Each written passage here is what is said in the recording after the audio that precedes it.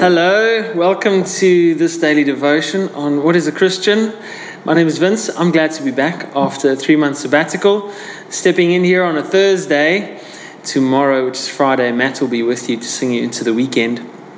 Well, I have the awesome privilege of sharing a quick devotion with you on some Christian practices that we've been sharing with you this week in answer to the question, what is a Christian? Well, I could summarize it for today's lesson as someone who can pray. A Christian is someone who can pray. Now, I put the word can there instead of the word does pray. A Christian is somebody who can pray because a Christian is a person who has the awesome invitation from God through Christ to a divine exchange. And a prayer is so very precious to God, in fact, that he paid with his life for us to be able to have it. And he also made prayer so very easy that even a child could do it. So a Christian is somebody who can pray, not who practically can, but somebody who has the ability to, somebody who's been invited to, somebody who almost has the power and ability to, given so by the precious blood and grace of Jesus Christ. Well, let's call a Christian also somebody who lives in a place I'd like to, for today, illustrate as the thin space. Well, I guess some of us, I'm not really having a thin space after winter, having so many bowls of soup and bread and chocolates. But I want to talk about living in the thin space. A Christian is somebody who lives in that thin space, a place where the veil between heaven and earth is almost transparent. This thin space is called prayer. It's a place of permanent consultation with the Holy Spirit and with God. Well, there are many reasons a Christian should pray. But today I want to look at just one. And that is because we need to. We need to. If we look at Luke 11, Jesus prays, and then the disciples says, teach us to pray. That we need to if Jesus had to. But we also need to for 3 important reasons. The first reason is that our wits, or our intelligence, has an end. Our wits have an end.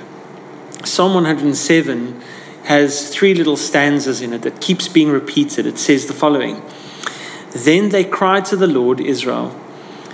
They cried to the Lord in their trouble, and he brought them out of their distress.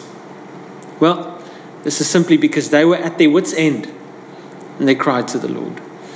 We need to pray because we have a wits' end. We come to our wits' end where we have no more answers. We have no more options. Maybe you're in a place where you just don't know what's going to happen. You're at your wits' end. You need to pray. Secondly, we need to pray because human wills, or our will, has an end. Our wills have an end. Romans 8:26 says, the Spirit helps us in our weakness, for we do not know what we should pray or pray as we ought, but the Spirit himself makes intercessions for us with groanings which cannot be uttered. So in our Christian journey, the Holy Spirit becomes aware of where our will has run to an end, where we do not know actually what we ought to do. And then the Spirit gives voice to that and brings it before the throne of God, where Jesus is interceding for us. And we need to pray because our wills have an end. Thirdly, we need to pray because our wisdom has an end. James 1:5 says, if any of you lacks wisdom, you should ask God, who gives generously to all without finding fault, and it will be given unto you. Our wisdom has an end. I have recently come to realize that God is not impressed with my wisdom. He has given the Holy Spirit in order for us to receive his wisdom, because our wisdom has an end. And then lastly today, just as a bonus, and most importantly, it is not so true that prayer changes things as that prayer changes you. and then you change things. Therefore, we must not ask God to do what He has created us to do. He told us to pray, and prayer changes us. Prayer changes the one praying, and then the one praying changes things. What is a Christian? A Christian is somebody who can pray and prays because we need to. I hope this encourages you to pray today and to have a permanent or continuous consultation with God in prayer. And that you remember that prayer should be easy because it was brought on by the suffering of Jesus and therefore is now our joy in Him. Let's pray together. Heavenly Father, thank you for the great access that we have before your throne because of your redemption. So when we pray, we know we are standing on redemption and the invitation to commune with you. Father, I pray that we would have new confidence and new zeal to come before you, to consult you, and to seek you first. In Jesus' name we pray. Amen.